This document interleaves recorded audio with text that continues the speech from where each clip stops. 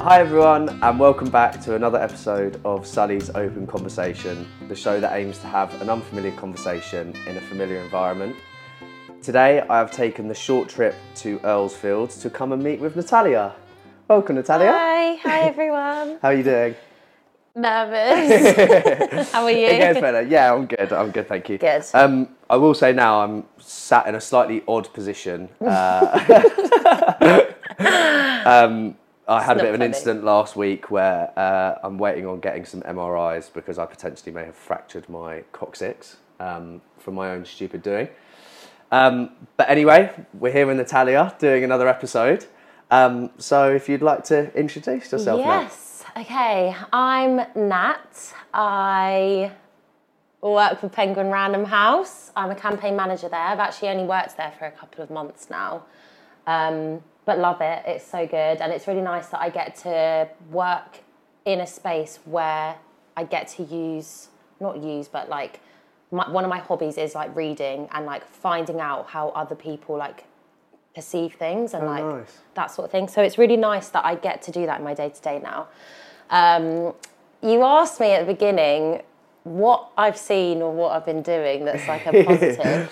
And George actually reminded me that he had to remind me that I have been sober for almost a month, which is great. But I say that, but I mean it's off my own back, to be honest. I kept putting it off and kept making excuses for myself and kind of saying like I can't not drink this month because it's this person's birthday or I've got too many plans and like if I don't drink I'll look like a weirdo. And you make excuses for yourself, don't you? So stupid. And I just thought, no, do you know what? Sober October, like as the saying goes, and I've nearly done it. 2 days to go. So. Congratulations. Thanks. So that's something that I've been doing that's like quite positive.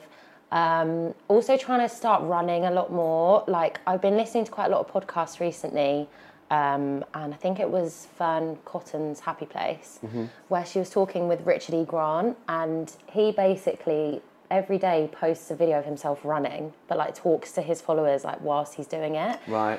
And they like went into so much depth as to like how running makes you feel so much better, like how you get back from a run and like you barely ever, if not never, No, I know what you mean. If not never, like feel bad for going. Yeah. Like you'll always feel better after. So I'm really trying to like take that up as well, but like one thing at a time, like tick the alcohol thing. Yeah. Which is good. So yeah. Amazing going.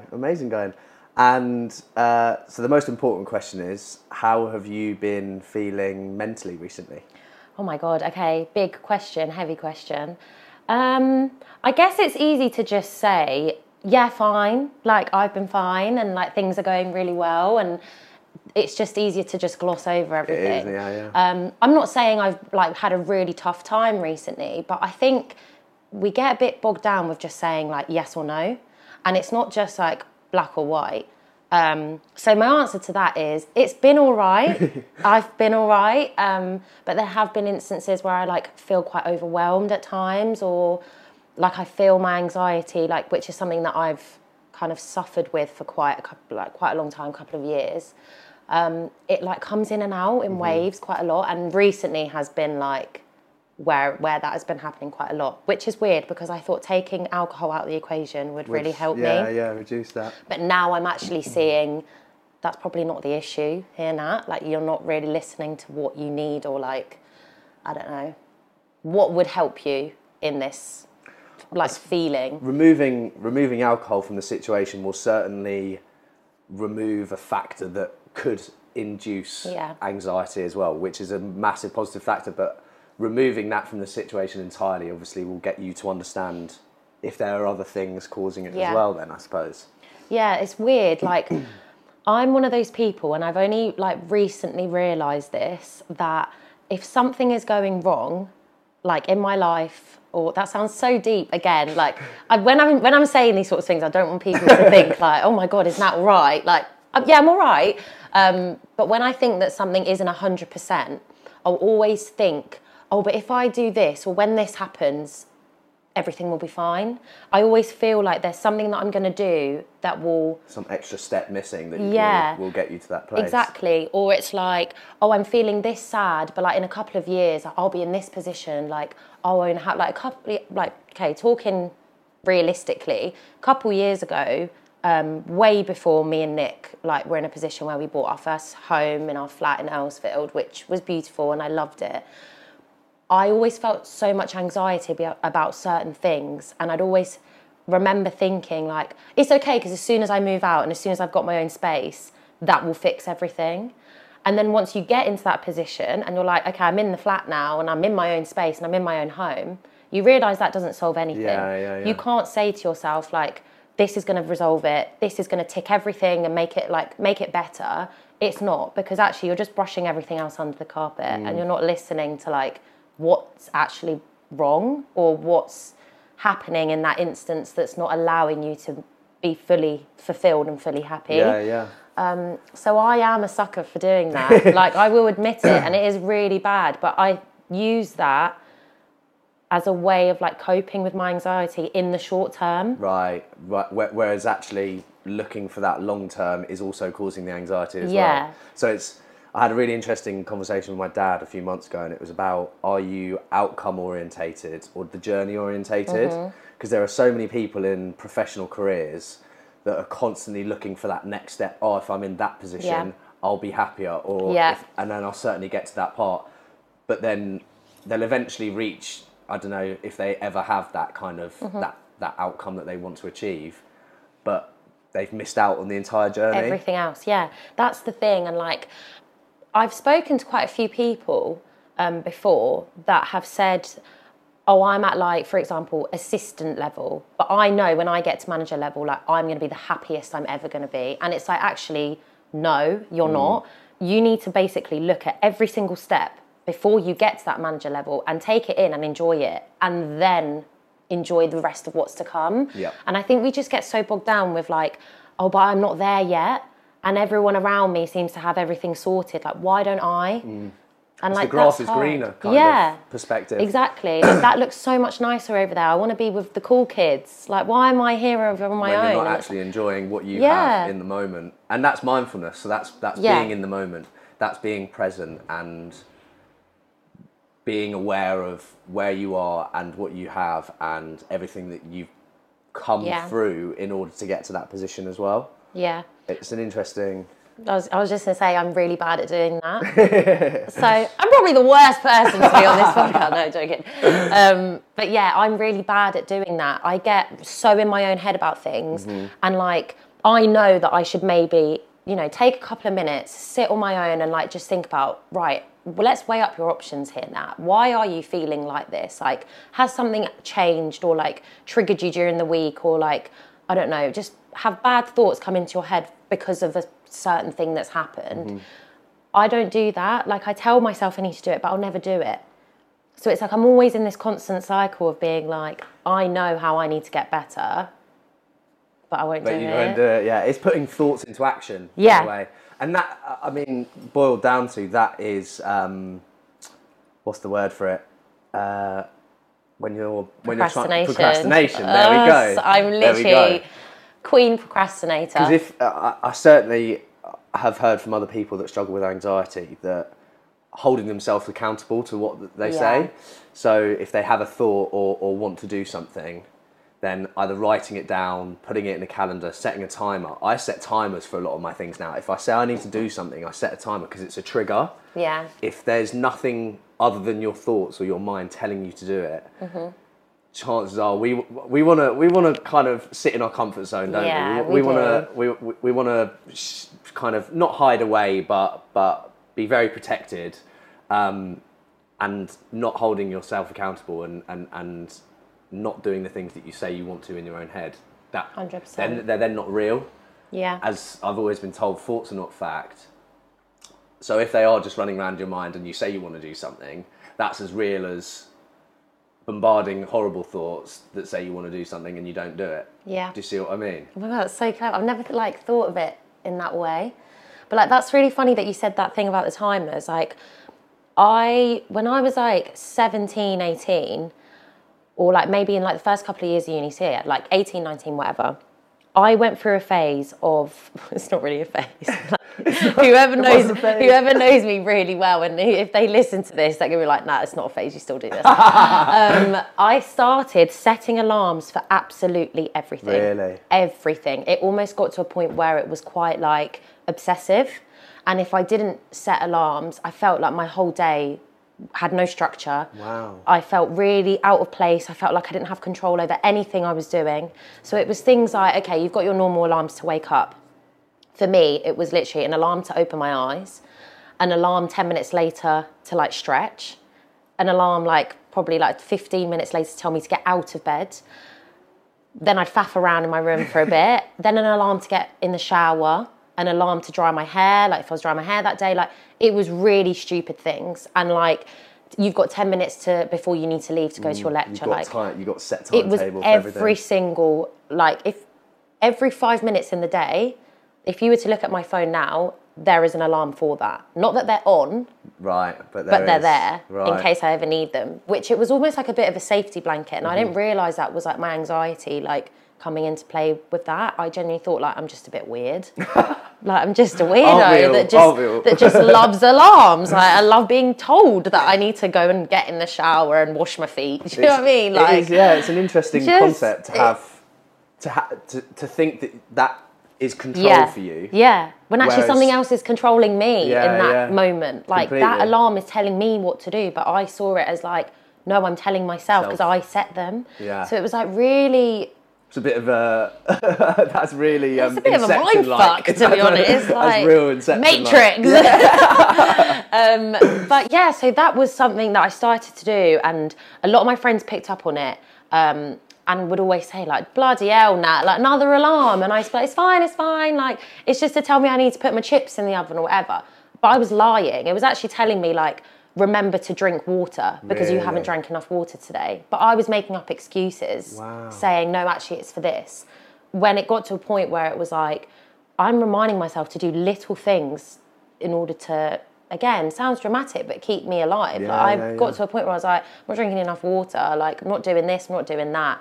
But they were things that I had to be doing in order to feel okay. Like, so it was really odd. And like, I still do have like a couple of alarms that I set throughout the day. How did you focus on reducing down those alarms? Oh my God, it was so bad. Like, really, it got really obsessive, as I said. And I actually had a conversation with my mum about it. I think we were on holiday. And she kind of said, like, nah, I think this is getting really... Like, we'd be sunbathing and she'd hear my alarm inside the house. Really? Going, like, my alarm's going off. She was like, what's this about? Like, you know, why are you setting these alarms and stuff? And I kind of, like... No one had ever asked me that. Like, no one had said, like, what's the reason for this? And so when she did, and I basically, like, opened up to her and I was like, I don't know, like, it just helps me, like, get on with my day. She was really, like... I wouldn't say concern, because like that to me, concern is quite a negative word. Yeah. It's almost like, what's wrong? Like, what's wrong with compassion. you? Compassion, yeah. I think compassion is the best word. Look at that, thesaurus. So she showed quite a lot of compassion, but like didn't tell me that like there was anything wrong with me. It was almost like, okay, if that makes you feel better, fine, like keep doing it. But have you thought about condensing them down? And like that was really useful. So to have that conversation with my mum, someone who I never thought I would have a conversation about, you know, feeling obsessive about something or my anxiety and things like that. It was really nice. And I then started to just like, stop putting as many. And it's crazy to think that just that conversation, all I needed was a conversation about it. It suddenly put you into the moment, didn't it? It suddenly made you realise the here and now. Because our minds, it's just so easy how they can just drift. And like, you won't even realise it, and then I'll like snap back into like reality on the sofa and be like, I've just been in a full-on daydream for about 10-15 minutes and not known what the hell has gone on. Yeah, I do it with my friends all the time. Love you all, and I do listen to everything you say. But we'll be having conversations about, I don't know, the most random stuff.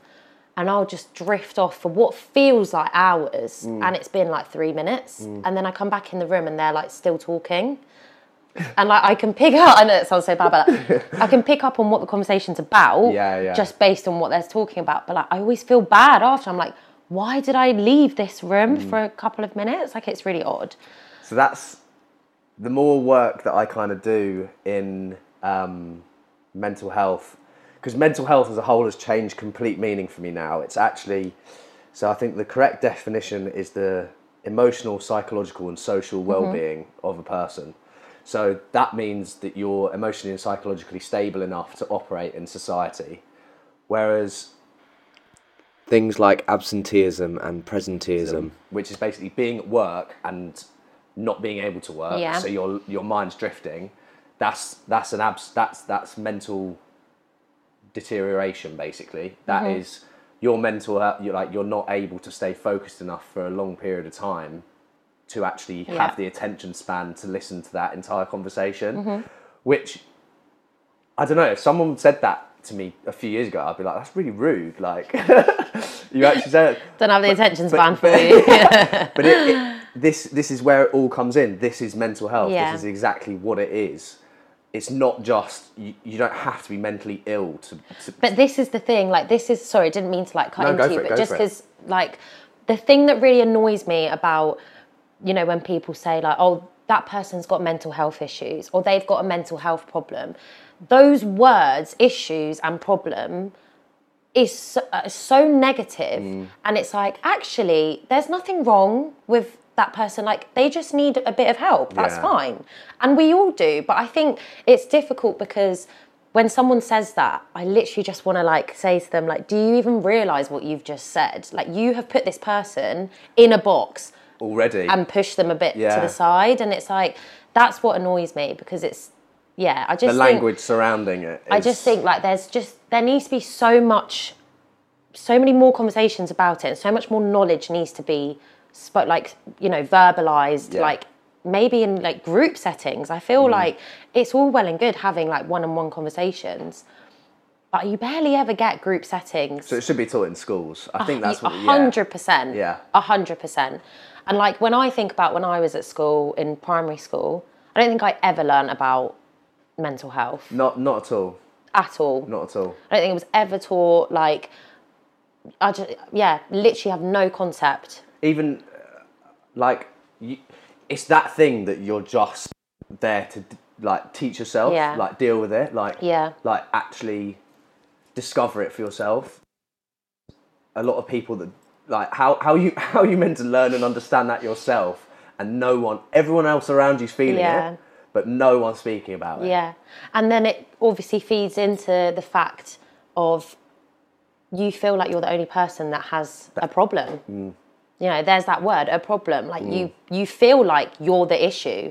Why do I feel like this? Why do I get really sweaty hands? Why do I feel like I'm about to faint? Everyone else in the room looks fine. Like, why is it just me? And then you start to then doubt yourself, put yourself in a box. Someone else doesn't need to do that for you if they haven't already. Like, you're doing that to yourself. And it's so like negative. It's so oppressive. It's so overwhelming because it's like, I'm the issue here. What's wrong with me? Why am I not good? Like, it's sad, isn't it? Yeah. But and there are a lot of these issues or problems, like you say, a lot of these can span or start from that age where you should have been taught it when you were a kid. 100%. Because that is the early prevention. That if you can get in there at an early stage, you can prevent far worse or things happening. I definitely agree. And like, this is the thing, like, I've had a therapist for, I think, I'm going to say like 4 or 5 years. Amazing. Best thing I ever did. Like, I genuinely didn't realise I needed a therapist until I had my first session. And it was actually my mum and dad, shout out mum and dad, love you guys, that pushed me to do it. And I was in a really bad place without realising the severity of it. And my dad turned around and was like, you know, Nat, I really think you'd benefit from speaking to someone professional. We're always here for you, and your friend's always here for you. But speaking to someone that might be able to give you a bit more of what you need is going to really help you in the long run. And I kind of just brushed it under the carpet for a while, and I was like, no, I don't need help. Like, needing help makes me look weak. And I was just so scared of looking like something was wrong with me. Anyway, did it, and I love it. And it is that thing of you won't always find your perfect therapist the first time round. Yeah. I was fortunate and lucky enough to have that experience.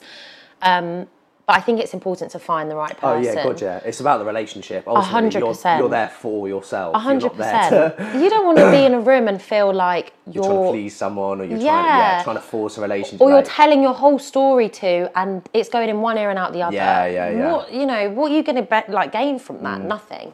If anything, just would make you worse, because you're just exactly. like, no one's listening to me. Walk away and just feel like I'm futile. Like, what's the point here? Like, so yeah, she actually said to me, like, in one of our first sessions was, in order for you to understand where your anxiety comes from, Nat, you really need to dive in to your earliest memories of when you were younger, because there are so many things. Like, she basically said to me, I'm not saying that your childhood was bad, and I'm not saying it was perfect, but you need to think about elements and moments in your life from when you were little that maybe now play a factor. And God, yeah. Like, even that if age, it was... our brains are a sponge. Exactly. Like, even if it was... This is just an example, I don't know why it's coming into my head. But, you're going to get your lunch at primary school and someone jumps in front of you in the queue and pushes you out the way and they take the last thing of what you wanted. Like, if I felt sad in that instance, in that moment, that could now play a factor as to why I feel a bit if someone pushes in the queue, yeah, 100%. I don't know, but I didn't realise that. I thought, she's fucking loony. Like, do you know what I mean? We're so... What's the word? We're so exposed at such a young age to... And we don't understand it at that point as well. So when we grow up, we're like, oh, that was nothing. At that point and at that age, that could have meant the absolute world to you. Yeah, that could have literally destroyed or made your entire But that's childhood. what we just don't realise is, like, actually, in order to get better and understand ourselves, and, like, I know obviously with therapy, like, a lot of people are fortunate in having it, especially private. And if you're going to go, through other places, there's a lot of, like, waiting lists and whatnot. But I think it is so important that you do start to delve into younger ages and start thinking, like, okay, I'm now doing this, but, like, what was I doing when I was younger that maybe is a factor as to why I'm doing it? Yeah. So yeah, I've, like, been doing a lot of, like, digging in my own, like, childhood and stuff, and there are a lot of things that I now pick up on. Yeah. That I'm like, oh, little Nat was so sad. Like, why did she feel like that? She didn't need to feel like that. But now I understand, like, that's why certain things make me feel the way they do. I had this. So. Classic, I found it on TikTok, but... No, we love TikTok. We do love TikTok, but Jesus Christ. It came up on my For You page, because obviously I like a few things that come up with mental health and depression and mindfulness and things like that. And there was this type of therapy or meditation called, like... It wasn't past self, but it was like... It's basically your younger self. And it tells you... It's playing this music and it talks you through, like, you're sat in your own cinema screen.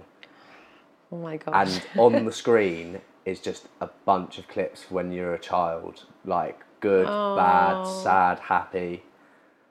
And you can, like, jump into those clips and tell yourself, like, as a younger person, what you're going to be able to do and what you do. Oh my God, that's so sad. I started crying in it. I'm literally getting teary. Yeah. Oh my God. It was amazing. Like, just to have that in my imagination, and again, this comes back to the stereotype of meditation has to be, you're not thinking of anything. That's you've got to close your eyes, you need to sit with crossed legs. Like, no, it's absolutely just not like that at all.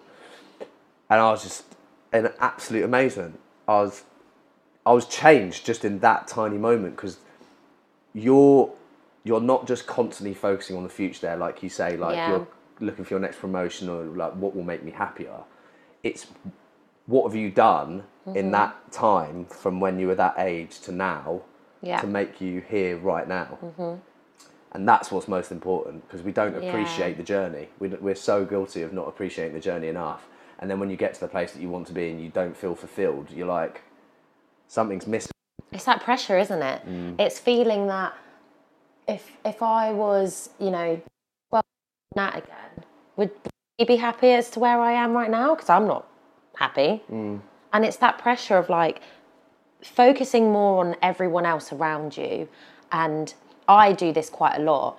I think about the past a lot, and I almost like, what's the word? Punish myself for certain things because I'm like, oh, but I was like a little shit back then, or what I did to that person was really mean. I should now punish myself for it. And it's that pressure, isn't it? It's like, but you don't need to do that. Why? Yeah. It's been and gone. Leave it. Just let it lie. Like, why are you trying to like resurface it? Yeah. And it's just not nice. It's like, bringing that baggage on with you. I'm not saying it's not necessarily baggage, but it's like, how are you going to be able to keep going if you've got stuff that's weighing you down and like trudging you, like it's... And it takes a lot to release of that. 100%. This can be mulled over 15, 20 years. Yeah. Like, that's a hell of a long time to then just be like, right, I'm done with it. Yeah. It's a long old process, but it's so necessary. 100%. So necessary. And even some of my friends will say like, I don't need a therapist. What are you talking about? Yeah. I'm like, you don't need to be struggling. You don't need to be in a bad place. Yeah. I promise you, like, going to therapy will make you perceive yourself, become more self-aware, and therefore see a different projection of society and how people are. Yeah. You begin to value different things.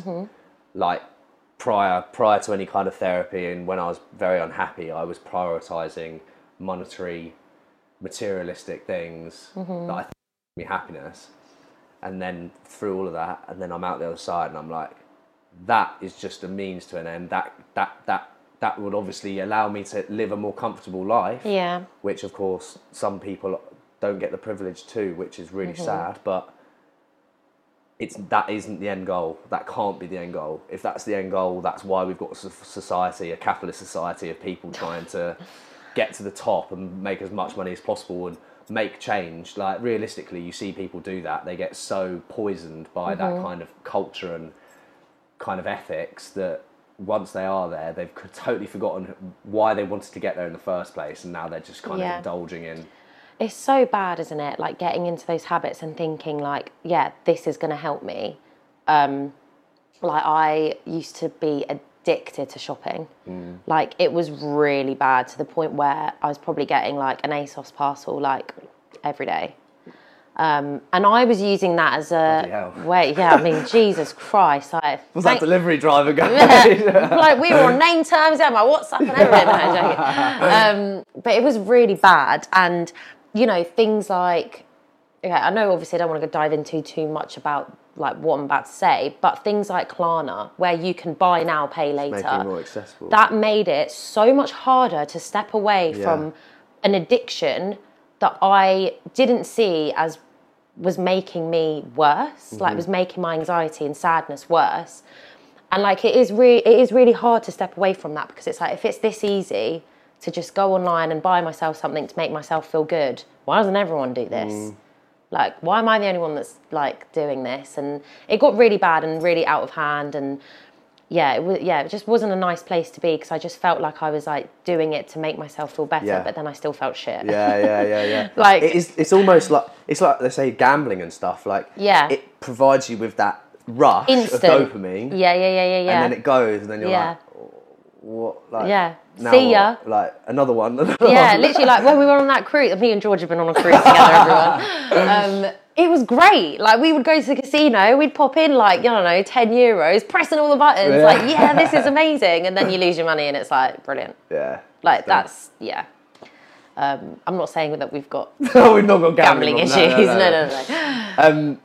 So, when did you first notice that your anxiety and things were getting... Or was it you that noticed it? Was it someone else? Yeah, I mean, I don't know. I think it comes back to that time where I was like setting a lot of alarms for myself. I think definitely during uni was where, or actually when I came back from uni. So I was probably, 2021. Yeah. which actually is only 5 years ago. But to me, that it feels like it should be like 10, 20, like, well, 20 is a bit dramatic, but like a long, long time ago. So yeah, a lot has happened in those years. But when I was at uni, my mum was like very unwell and had breast cancer. And that really, really affected me, but I didn't deal with it. Right. I really just... Push it away. Yeah, pushed it away. And like, it was almost like going to uni was a blessing in disguise because I was far away from something bad that was happening. And I got to choose when I would go home and visit, or, you know, if mum really needed me. And my brother was still really young. And like, now looking back at it, like, I do always feel really bad for that time. And like, I really wish I was there for my mum, my dad, my brother, like all three of them. And obviously majority for my mum. Because I just feel like I was such a bad daughter and just wasn't there for her. Dealing it in different ways though, isn't it? Yeah, my way of dealing with it was, if I don't see it, it's not there. It's not a problem. It's not an issue. See no evil, speak no evil. Exactly. So that really, really, like, messed me up a little bit. So when I came back from uni and mum was on, is it remission? I always get it. Remission, yeah, like when you're getting remission. better. Yeah. And she was like taking tablets for it and everything. That then started to kick in. Like, fuck, I could have really lost my mum. And like, what was I doing all this time? Why wasn't I at home? Like, you know, and it's that thing of like, no, but you do also need to be selfish and you need to think about your future and what you're doing. Yeah, of course. But that's all I was doing. And I don't think I was really balancing how I felt, how my family was feeling, but like weighing them up together. Yeah. So that was probably when I started to realise, like, after I came back from uni or like near the end of uni, like, fuck, like, I've been really shit here. And then since then, like, my anxiety just started to like spiral, really. I genuinely got to a point where I thought I had a brain tumour. Really? I didn't think I was anxious. I didn't think it was anxiety. I genuinely thought I was dying. Jesus. That's how severe it got. Where I was just like, what's going on with me? And loads of people were saying like, Nat, do you think maybe you're suffering with anxiety? Like, you know, you're saying this thing about how you always feel faint, like you're always tired, like it started to get really bad, like in social environments, like where I just wouldn't want to be with certain people, but I wouldn't know why I didn't want to be with them. They would just make me feel really, now I know, anxious. Yeah. But I genuinely thought, yeah, there we are. I genuinely thought I had a brain tumour. Wow. I drilled it like so much in my head that I was ill to that extent that I started to believe it. Wow. Wow. And then, so was that, did you then seek therapy? Was it? Yeah, so that was when it got really, really bad. And like, yeah, quite a lot of things happened. And that was when my dad and my mum kind of sat me down after I'd been like in bed for like a couple of days, like back to back, and just didn't want to see anyone. That's when they sat me down and they said, like, we think you'd really benefit from this and we would really like you to do it because, you know, we're not prepared to lose our daughter. And I think... Massive creds to them. Yeah, it is. It's obviously very scary both for you and for them. Yeah. But to have parents that are happy to advise that and give that as a recommendation... Some parents even in ththemselves wouldn't go and seek therapy because they think it's because you need something wrong. But for them to actually say, look, this is something that you could definitely... Have they had it before? I think my dad's had it before. Right, so they've got some sort of... Yeah, so he's running off the fact, like, I benefited from it. Yeah. I really enjoyed it. So, which is really good. But I guess, like, with that... what's the word? Not age range. What am I trying to say? Generation. With that generation... I think there is still, not so much our parents, maybe our grandparents' generation, there is such a stigma around mental health and seeking help and talking to someone that it was really nice to hear that from my parents. And like, even to this day, like the other week, my dad was round and he was saying to me like, oh, I was talking to this person who, you know, their daughter or their son like suffers with anxiety and we were talking about it. And like, this sounds so silly, but that made me so proud to like sit there and be like, oh my God, my dad is talking to someone else about what I am going through. Not necessarily going into like the ins and outs of it, but having that open conversation with someone that I don't know, but it's just so nice that he's getting the word out there. And I just thought that was so lovely to hear. And like, I felt that element of like proudness, which you don't really normally get with children with their pet. Like, it's almost the other way around. But yeah, like I am very fortunate in that sense that they've been there as well. And like, even like, I mean, can I say names? Am I allowed to go for say it. names? Am I allowed to say names? Even my boyfriend, Nick, like we have been together since we were 15, 16, right?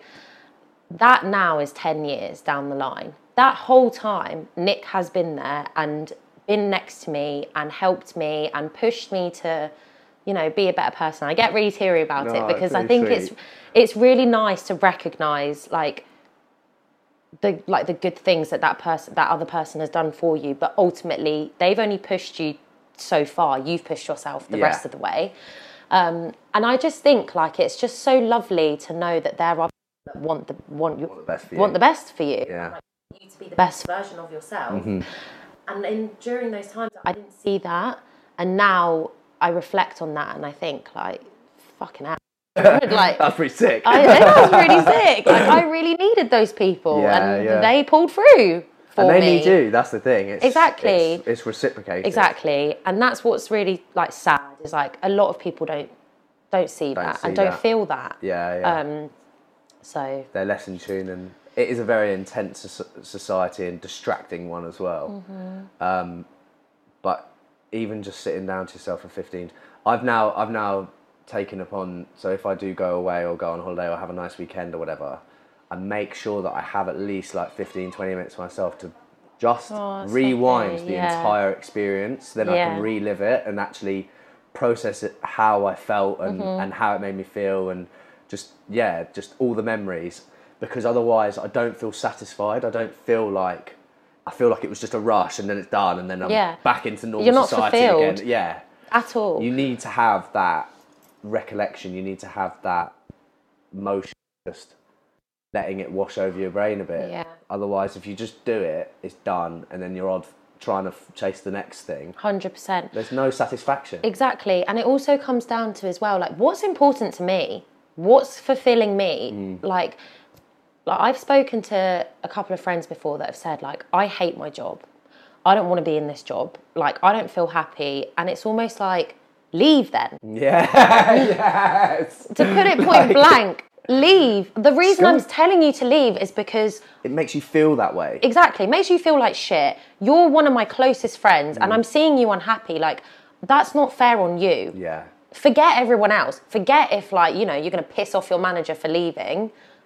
Fuck them. They're not a good manager then. Do you know what I mean? Like, and I think we spend such a long time in work. Oh my God, so many hours. I understand that people aren't as fortunate to just be able to leave and get a new job or find a new job in specific areas and stuff. But if it genuinely makes you feel like that and you're in work for 8 hours a day. Literally, if not more, like 45 weeks of the year. Yeah. Oh my God, it's ridiculous, You're isn't really it? gonna, and this is where it comes into workplace well-being and mental health. It's why it's so important, is because you're there for that long. It has such an impact and can be detrimental to your mental health and mental well-being. Why are you not talking about it? Yeah. Why are you not focusing on that in the workplace? Stress, depression and anxiety made up like 60% of absences in the UK last year. It's ridiculous. But no one's doing anything about that. No. Like, there are so many companies that don't, still to this day, where the conversation around mental health is so vast now from what it used to be. I still don't think we're there at all. Like, I think we're like in a very small like bracket. Yeah. However, it is a lot more vaster than how it was. But that's where it gets lost, because if you get to the furthest outreaches, and I've seen corporate mental health be delivered, and it's just like so far removed from what can actually benefit. Yeah, and it's almost like really corporate companies. You are the ones that should be drilling in. That we need to look after our mental health. You are the ones that should have programs and workshops and people that come in and sit people down and say, right, I don't want to talk about anything to do with work today. You guys are going to tell me exactly how you feel. But be honest about it. Like, sort of thing. Like, they're the companies that need to really be drilling this in. It's interesting because they're the companies that have the money, but they're also the companies that have so many employees that you can then just get lost as like a cog in the machine. Yep. And to have that much control over that many employees must be difficult. But this also leads on to, I don't think there are the programs and stuff out there for them to take on, which is quite interesting, is that it is still quite fresh, and certainly being brought into the workplace is very, very fresh. Yeah. So to have a program that you can send your employees to, like being mental health, they have all these mental health training and things like that, but you're more aware, but you're not fully understanding. You're not actually qualified to deal with someone that is then going through an episode or is in crisis. Yeah. And the trouble is, a lot of the culture, which is brilliant. You were saying you were proud about how your dad was speaking to someone else. So my dad's opened up about it quite a lot at his work. That's so amazing. That's obviously, it's quite a big corporate, and they did for World Mental Health Day a couple of weeks ago. They've basically done a conversation with my dad talking about everything that I've been through, which is absolutely amazing. It is so cool. But they are now starting to kick into gear and really understand what it means to have mental health and what it means to have mental well-being in the workplace, and having an environment that's safe and supportive for those that don't feel as though that they can come out and talk about it. And I said it starts from the top down. It cascades from the top down. Someone is only ever going to feel comfortable enough to talk about their mental health if their manager has opened up about it, or if they're just any of their superiors, just someone in. Because if it's from the bottom, it's just conversations between associates. Do you know what I mean?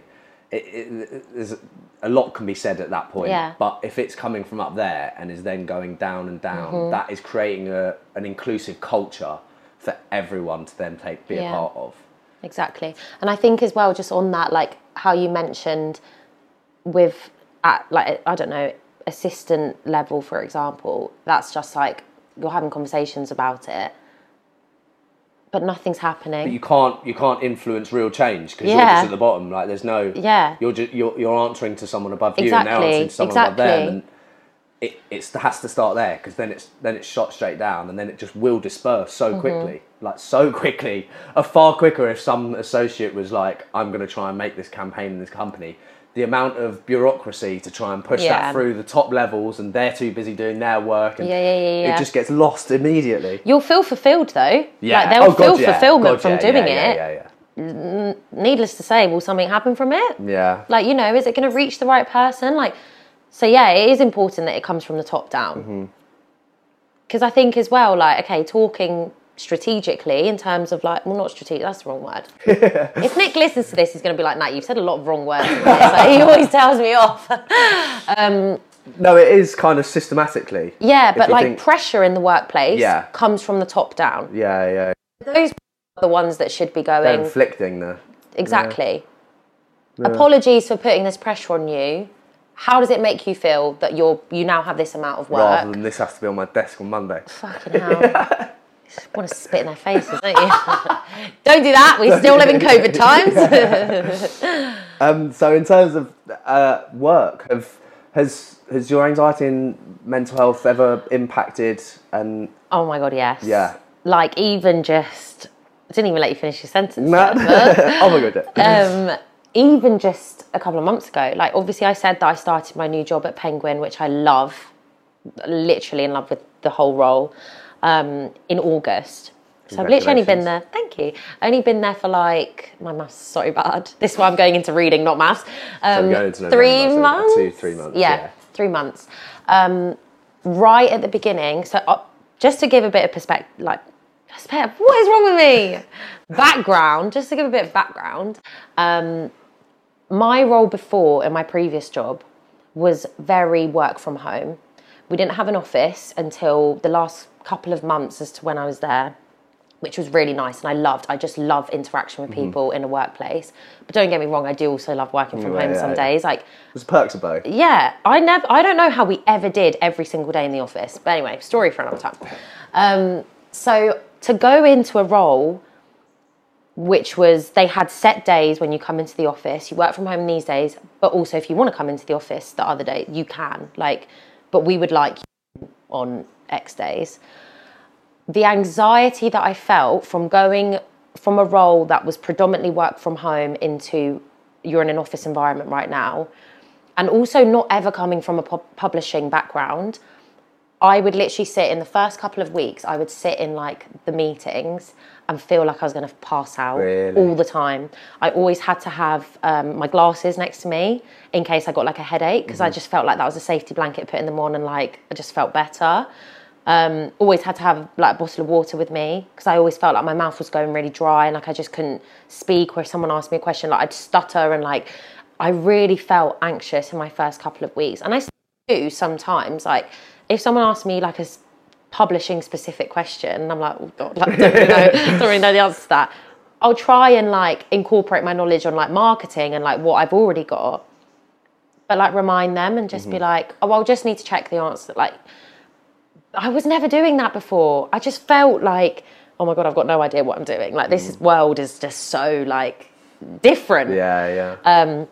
So yeah, is the answer. Do you feel comfortable? So if, say you were feeling very overwhelmed and anxious, do you feel comfortable enough to tell them exactly what's going on? 100%. And like even things like a couple of weeks ago, I think it was the beginning of the month, I did a 20k walk for Mental Health UK. Amazing. And it was insane. Like I did it with my cousin, and we did like Race for Life with each other like a couple of years ago, and we just loved it. And I feel like now we've basically said to one another, like when it comes to walks or races like this, let's always do it together.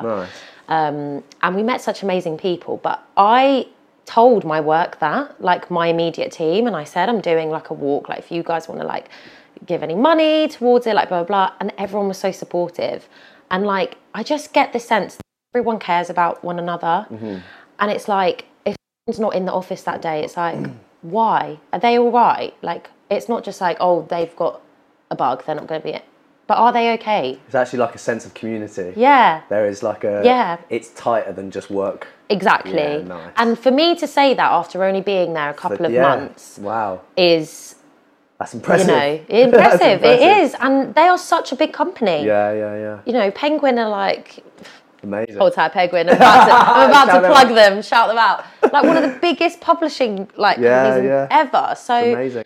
To know that they have that stability in looking after their employees is just like, yeah, amazing. Amazing. So... Very cool indeed. Yeah. I don't know how long we've been talking. It's getting close to finish.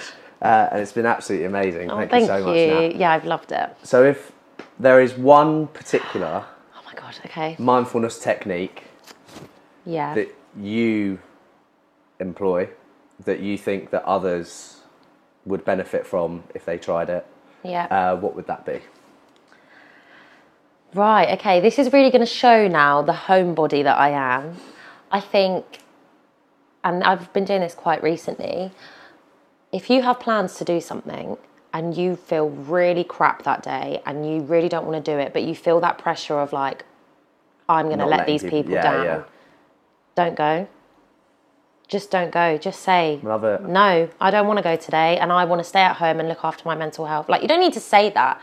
To be honest, you don't need to say anything. Yeah, you don't need to, Just don't go. Yeah. And like that has really helped me, because I was putting myself in situations where it was like, I'm forced to be here. Yeah. And now it's... And that's where you have no self-control as well. Yeah. Like, where does the line stop? Where does it stop? Yeah.